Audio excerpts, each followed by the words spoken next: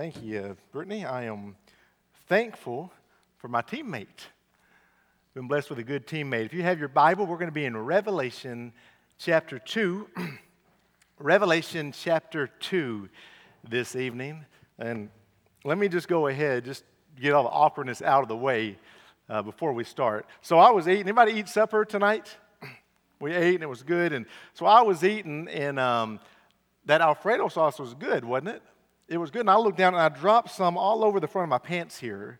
And so we're walking back, and Brittany said, "You got a spot all over the front of your pants." And tried to get that out, but was not able to. So go ahead and get it out of the way, and that is just Alfredo sauce. And so, you know, what that does is that keeps you from wondering for the next 25, 30 minutes, what is going on here? So makes me feel better anyway.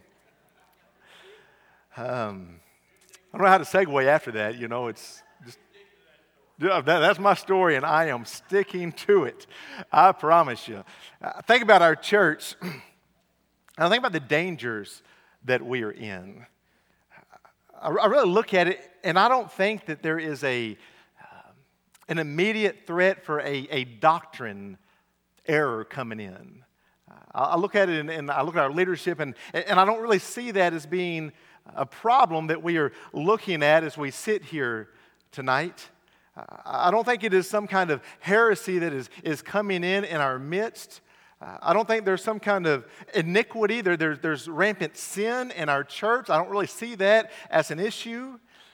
When I look at our church, I don't really see a problem with people leaving, because we are so blessed, because every week there are new people and new faces. Some of you are here tonight, new families that are coming in, and they are putting their hand to the plow, and they are joining this church to advance the kingdom of God. I'm thankful for that. I look at it, I don't think we have a financial problem. The giving has been just outstanding. This year has been, without a doubt, the best year we have seen financially. The Lord has blessed, and you are just doing what you can, and you are being faithful to the Lord, and the Lord is using that in some incredible things, but there is always a danger in front of us.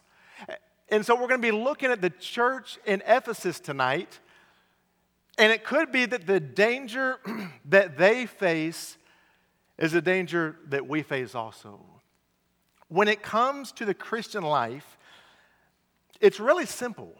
So sometimes we make it so complex, and we make it to where, if you want to be a Christian, you've got to do all of these different things. You've got to go through all these different studies, and you've got to get all your ducks lined up in a row. But really, when you read the Bible, Christianity is built very simply. It is about a life that loves Jesus Christ. I know it's basic, it's simple, but it's a simple statement that many of us have lost. The Christian life is best defined as an ongoing relationship of love between the believer in Christ. And here's the issue. It's not that we go through the Christian life and we're trying to earn more love from God. The love of God is fixed. The love of God does not change. Now, we can grieve the Holy Spirit. We know that is true, but God's love for me is not dependent upon how good I am. God does not love me more tonight because I'm in church than He would if I'm not in church. Now, I believe He is pleased that we're in church tonight, but we do not earn His love. We do not work and do all these different things so that we can earn the love of God. Most people have the idea that the Christian life is about how much God loves me, and about how much God wants to fulfill my dreams, and how much God wants to fulfill my desires, and how much God wants to fulfill my ambitions, and how much God wants to take my objectives and see them become a reality.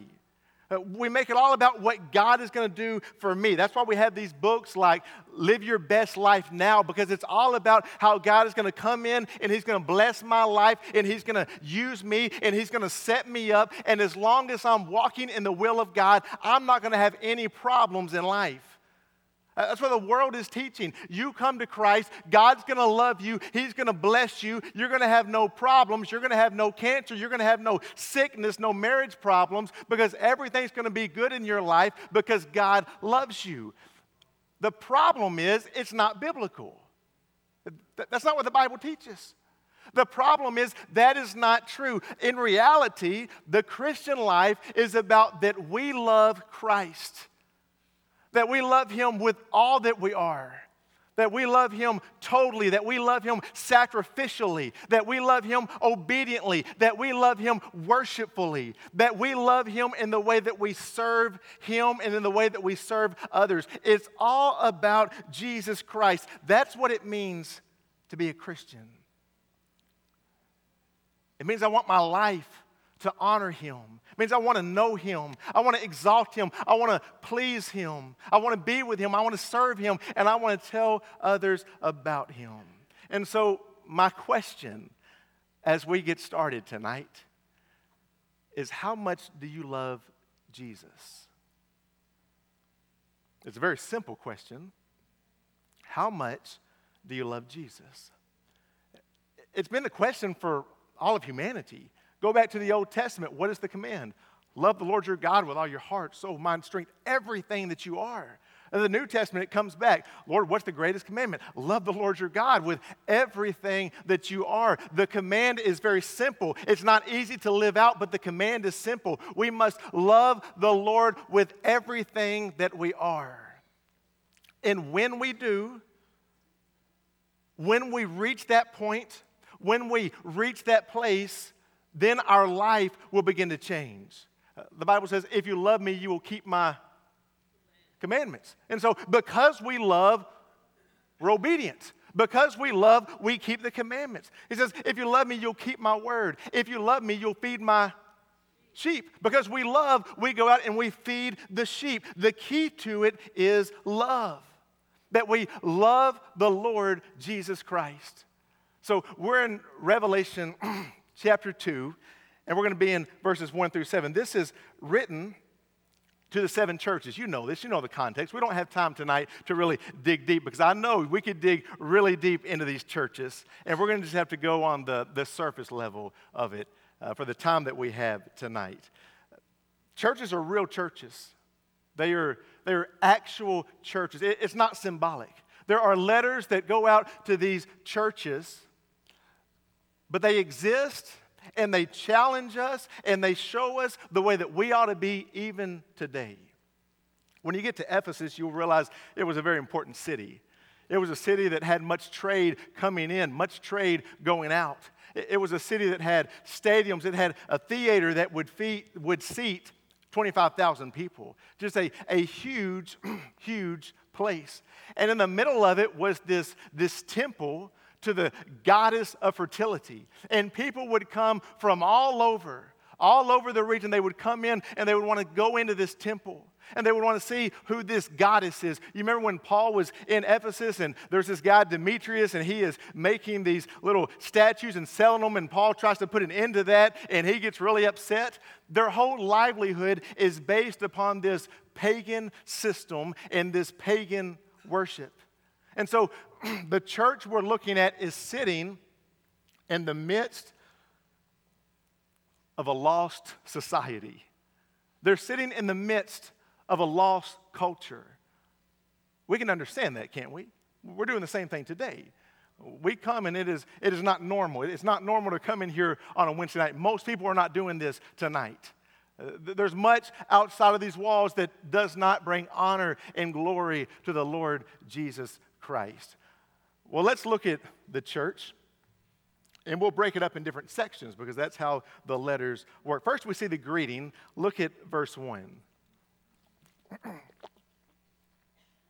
says, to the angel of the church in Ephesus, write, these are the words of him who holds the 7 stars in his right hand, and he walks among the 7 golden lampstands. He's writing to the churches, and so he makes this introduction. And then verse 2, he goes and he tells the church what they're doing good. Most churches have some good things they're doing, correct? And so he goes in verse 2 and he begins to lay this out. He says, I know your works, your toil, and your patient endurance, and how you cannot bear those who are evil, but have tested those who call themselves apostles and are not, and found them to be false. I know you are enduring patiently and bearing up for my name's sake, for you have not grown weary. Now, let's break this down and see a few things that this church is doing well. The first thing you'll see in verse 2 is they're working hard. They're working very diligently. He says, I know your works. I know your toil. The verse is saying, especially in the Greek language, that it has to do with engaging in activity that is burdensome. They're living in this lost culture, but yet they keep on working. They're working. They're enthusiastic. They see what needs to be done, and they go out and they do it. It's a church that when you drive by it on a Sunday morning, there's people inside of it. They're not lazy. They get up and they come.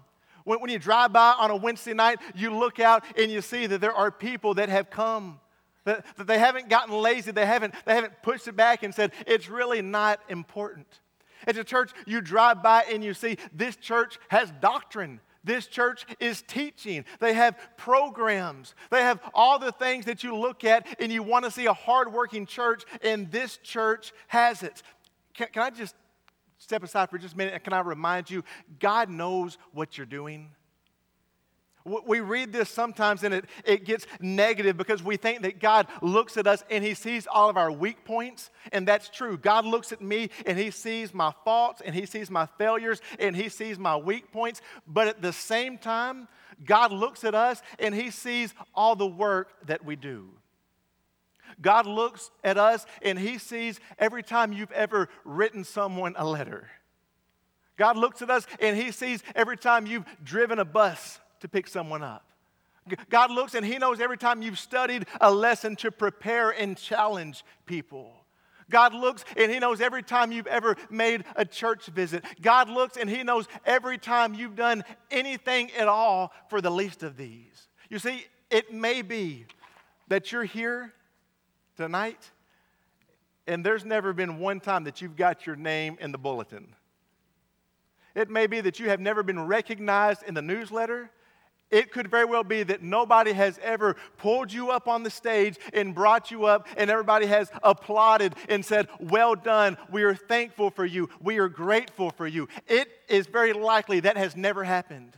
It is very likely that you have done things and you have worked and you have sacrificed and nobody has even given you a pat on the back. You ever been there? You ever felt like that? And maybe you just want to step back and you want to say, is it even worth it anymore? Is it worth what I'm doing? I'm not appreciated. Nobody cares. Every time you prayed for somebody, nobody cares that I'm praying for them. The Lord knows every work and especially every good work that you've ever done. And so He looks to this church and He says, I know your works. I know that you're working. I know that you're working diligently. I know that it's hard in your culture. I know that it's hard in your context, but I commend you on the fact that you are working hard. Secondly, it says you're resisting sin. Look at verse 2. He says, you cannot bear with those who are evil. You cannot bear with those who are evil. They resisted sin, and they would not allow it to come within the church. Do you know what it means? It means that they took a stand, and they meant it. They didn't compromise. When there was sin in the church, they dealt with it. Now, look at the wording. Maybe look at the wording in your Bible. It might be a little bit different, but you will see that it is strong language. It says, you just cannot stand it. You cannot bear it. You cannot be around it. You don't want anything sinful around your life. And so we see the picture that these folks, they're trying to live a life of holiness. They're trying to live a life of purity. They're trying to live a life that honors God. And so when sin comes around, the little radar goes off. You know what I'm talking about? You have that radar, and all of a sudden, something's going off inside of your heart, and you say, this is not right. I don't need to be around this. That's the Holy Spirit, right? This is not good. This is not right. The radar goes off, and they take a stand. This is a weak point for many in our day. We have become so accustomed to sin. I hear preachers and I hear churches, and they say this: if you want to reach culture, if you want to reach society, you've got to get in there with them. You've got to be like them. You can't be so rigid.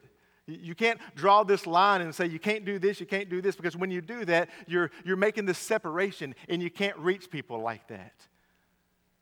It's not what the Bible teaches. The Bible teaches that we are to be set apart, that we're to be holy, that we are to be different. You say everybody else is doing it. It doesn't matter. Sin comes into our life and it kills us. It kills our testimonies. It kills our witness. It kills our churches. It kills our families. And this is a church that they don't take sin and they don't push it under the rug. They don't take sin and pretend it doesn't happen, but they take it seriously. I wonder, in my life and in your life, do you take sin seriously? Does it bother you? Turn the TV on and sin comes up rather quickly. Does that bother you? You're going around and you hear some things that you know are not of God. You know they're not godly. Does it bother you? You're going around life, and we're going in life in this culture, and there's sin around us. When the sin comes near you, does it bother you? Or can you just go on like it's no big deal? Most Christians today just go on like it's no big deal. Sin, it destroys our lives. It breaks our relationships. It tears up our families and our marriages. That's what sin does. It comes in and it brings destruction with it. And so the fact that it says they cannot stand it, they cannot bear to be around sin, that's a huge thing, isn't it? That's a huge blessing. Then number 3, it says this. It says they test their teachers. Tested those who call themselves apostles and are not, in verse 2. They test them. Somebody comes in, they have some sort of leadership. They test them. They make sure that what they're saying lines up with Scripture. Let me just say this. You need to always do that. There have been many, many people who were led astray. And do you know why they were led astray? They were led astray because they followed a man and they didn't follow Jesus. They followed a man and they trusted what a man said, and they never backed up and said, does this match what the Word of God says? And so I tell you, even tonight, as I'm speaking to you and I'm speaking through the Scriptures, you need to be listening to what I'm saying, and you need to be judging it in your mind through the Holy Spirit, and you need to say, is this biblical what he is saying? You need to be holding your leaders accountable. When Brother Charles preaches, when anyone gets up in front of you, it needs to be backed up against the Word of God. And if there's ever anything that is contrary to the Word of God, it's not the Bible that's wrong, it's the man that's speaking. And so he says they tested the leaders. They tested those who claim to be apostles. Now, what that means is this. It meant they know what the truth is. You cannot test something until you know what the truth is. And so if we're shallow in our faith, then I can tell you what I want to tell you and you won't know the difference. But if you're studying the Scriptures, if you're meditating on the Scriptures, if you're walking with the Lord, if you hear something that's not true, that radar is going to go off again. It's going to say, this isn't right. This is not right. We can't listen to this. And there have been a lot of good people that were led astray by false teachers. Last thing we see that they are commended for is that they persevere. He says, you are enduring patiently and bearing up for my name's sake, and you have not grown weary. They're living in this time. It's tough. It's difficult. They are suffering abuse. They're suffering mentally and physically and financially. They're living a life that honors God. And they're living in this culture, and they've got to decide. It's not easy to follow the Lord. So either they're going to throw the towel in and they're going to quit, or they're going to be strong and they're going to persevere. And so writing the letter, he says, you haven't given up. You haven't stopped. You know, one of the surest signs of salvation is that we don't quit. In the Bible, when you look at the Word of God, it is a sign of salvation. 1 Corinthians 15:2. It says, and by which you are being saved, if you hold fast to the word that I preached to you, unless you believed in vain. Colossians 1:22.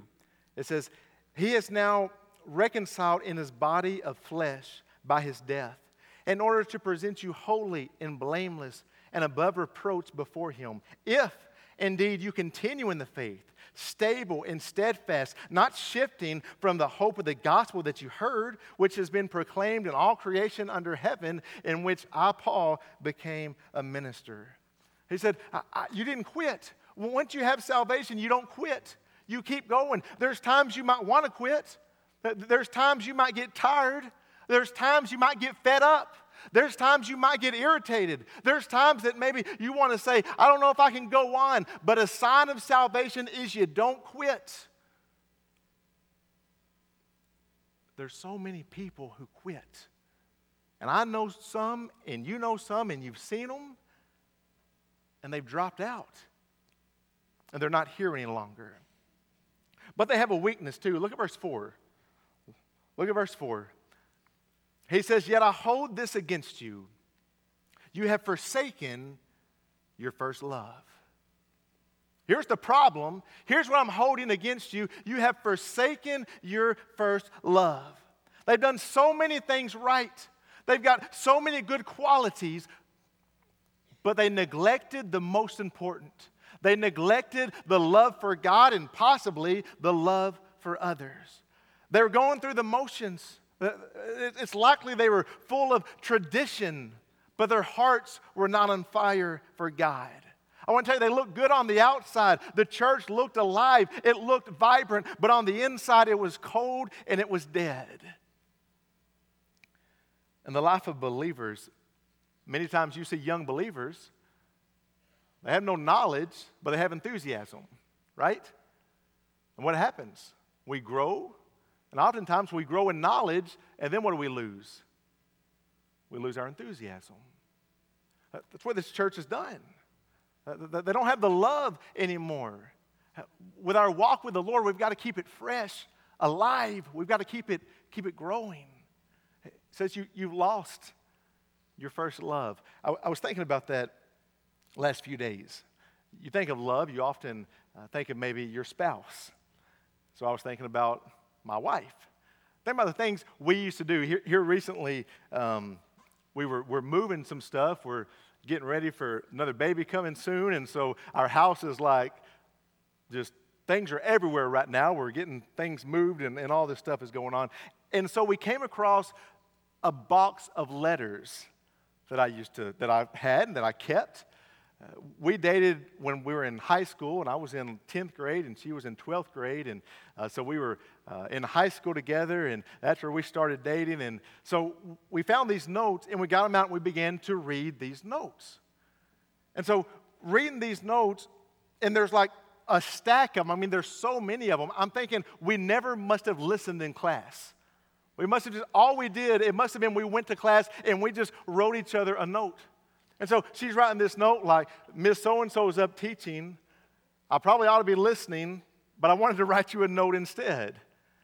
And so we've got these notes, and we're going back and forth, and I was thinking, I don't remember the last time that I wrote a handwritten note to my wife. I used to, like every class, I'd pull that paper out and begin to write a note. I hadn't done that in a while. I remember that bell would ring. Remember the school bell? The bell would ring, and like my class would be way over here, and her class would be way across the hall, and you had like 5.5 minutes to get to the next class, okay? And so the bell would ring, and I would grab my stuff, and I would like, you can't run because you don't look cool if you run, and so I would just speed walk, and I would speed walk, and I'd meet her coming out, and we'd spend the next 4 minutes, and I'd walk her to her class, and I would have 42 seconds left to get to my class. And my class was way back on this side. And so at that moment, she would walk in her class, and now it doesn't matter about looking cool. You would sprint all the way back to your class, and just when the bell's about to ring, you would get in the door. You time it just right. Why? I wanted to spend every single second with my girl. Just had to. So I would do that. I remember it would be like, we'd be walking, and I'd slip my hand over, just to hold her hand for a minute. It's like, just needed that, just wanted that. so many things. And you can remember too. Maybe it's been a long time, but you can remember. But things begin to change, don't they? Things begin to change, and all of a sudden, it's not important to write a note. You feel the same way. You have the same love, probably greater at this point. But maybe we don't take the time to write that note anymore. Maybe it's not as important to spend time together like it was. And so these things begin to change, and we see the digression. We see how you used to put so much effort, and you used to put so much energy, and it used to be so special. It used to be so important, and it ought to still be that way now. It ought to still be that way today, but for some reason, things begin to change. And you look at your relationship with the Lord, and oftentimes, it's the same thing. You remember when you came to Christ, and you realized in that moment you are a sinner. You've got sin on your life. That Christ came, He paid the price for your sin. He died in your spot. He took your punishment. And so you receive that salvation joyfully, gladly. You're excited. You're on top of the world. You want to just do all you can for the kingdom of God. And then some time begins to pass, and you realize that the zeal is not there like it used to be. Think about your life. Would you say that you lost some of your zeal? Would you say that maybe there used to be a little something more there and it's not anymore? Does the scripture ring true in your life and in your heart? You have forsaken your first love. That's what he says to the church. He says, here's the problem. Here's what I've got against you. You have forsaken your first love. You say, well, how do I know? Well, how much time do you spend in His Word? That's a good indicator, isn't it? How much time do you spend in His Word? I believe if you are totally in love with the Lord, you're going to spend time in His Word. Just an indicator. How much time do you spend in prayer, communication with God? It's a good indicator. It shows a lot about our heart. We've got to wrap it up here. Look at verse 5. He says, remember, this is what you've got to do. Remember the height from which you have fallen. Remember where you have come from. Repent and do the things that you did at first. If you do not repent, I will come to you and remove your lampstand from its place. You say, well, maybe we're in here, and maybe we look and we've lost some of the passion. We've lost some of the zeal. What's our step back? He lays it out for us. Number one, remember. Take some time this week and remember how you felt when you first came to salvation. Remember those feelings inside of you. Remember the excitement. Remember the joy that you've got in your life because you love the Lord so much. Just remember it. Think about it. Meditate on it. Spend some time with it this week. He says, recall it. Reflect upon it. Think about it. Consider it. Remember the height from which you have fallen. It's a negative thing, but remember what's happened in your life. And then he says, repent. This is sinful. It's sinful to lose that zeal. So he says, you need to go and you need to repent. Lord, I'm sorry. I'm sorry that my passion is not what it should be. I'm sorry that I have forsaken you. Lord, I'm sorry that I am chasing after the things of the world and I'm not chasing after you like I should. He says, repent. And then he says to recommit. What does he say? He says, and do the works that you did at first. Change it. That's repentance, isn't it? You remember what you used to do. You're sorry that you're not doing those things anymore. And so you change your life and you begin to do the things that you know you ought to do. It's very simple. You look at your life tonight and you say, man, I do not read the Word like I need to. I've lost my passion. What are you going to do? You're going to repent. Lord, I'm sorry because of that. And you're going to begin to change. Pretty simple, right? You say, I don't pray like I need to. You're going to repent and you're going to change. So I don't evangelize like I need to. I know I ought to have a heart for evangelism. What am I going to do? You're going to repent and you're going to begin to practice personal evangelism. You can apply this to any spiritual discipline you want to apply it to. There's repentance and then there's change. And now listen, if there's just repentance and there is no change, then I'm going to question if there's true repentance. If there's repentance and there's no change, I'm going to question if there was true repentance. You can't say, I'm sorry I don't study your word, and then tomorrow not study the word. Because if you do so, you're not really sorry. Right? And so there's got to be the change to it. The Lord's putting something on your heart maybe right now. It's time to change. It's time to honor Him in the way that we live. So do the works that you did at first. If you don't, He says He's going to remove the lampstand. Here's the point. If this church does not repent and does not love the Lord, the church is going to die. And do you know what happened? Wasn't much longer, and Ephesus was no more.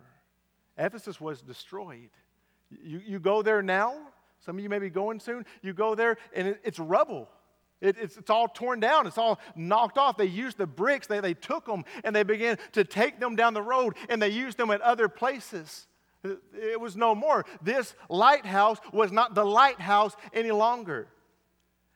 And you can drive around and you can find church after church after church after church that lost their love, their zeal, their passion for the things of God. And you know what God did? He took His hand off that church and the church died. Amen? You've seen it. You've experienced it. The church, maybe they had doctrine.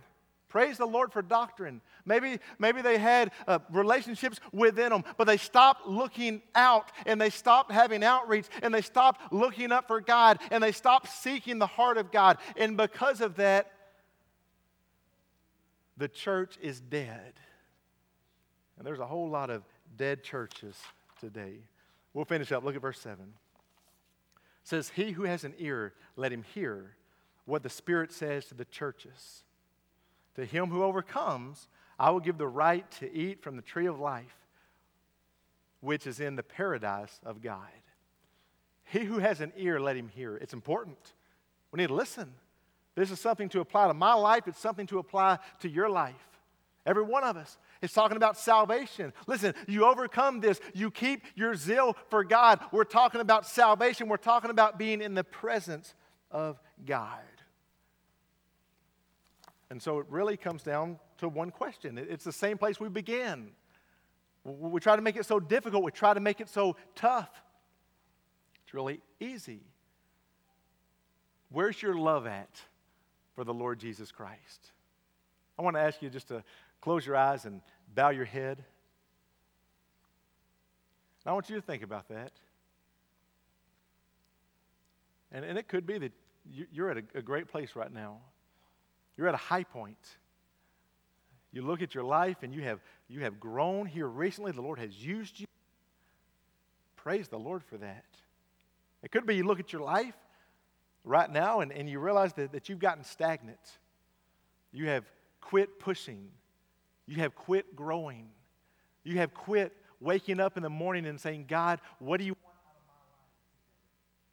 And so it could be you look at your life and you say, that's what I've done. I have forsaken my first love. And so my question to you is, what are you going to do about it?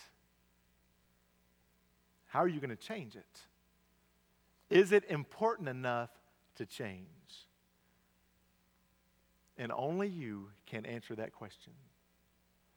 We could preach another 5 hours. We're not going to. But only you can answer that question. Lord, we thank you for this time, God. Thank you for the way that you're with us, God. Lord, I pray each one of us will examine our life and will examine our heart. And God, we will see if we have forsaken you as our first love. Lord, I pray if we have that we will remember the height from which we have fallen. God, we will repent and we will do the things that we used to do. It's that simple, God. So may you be honored in our lives. May you be glorified. May you have your will here amongst us. Lord, it's your name that we ask these things. Amen. All right. Well, thank y'all for being here with us tonight. Please remember those that are in our hospitals.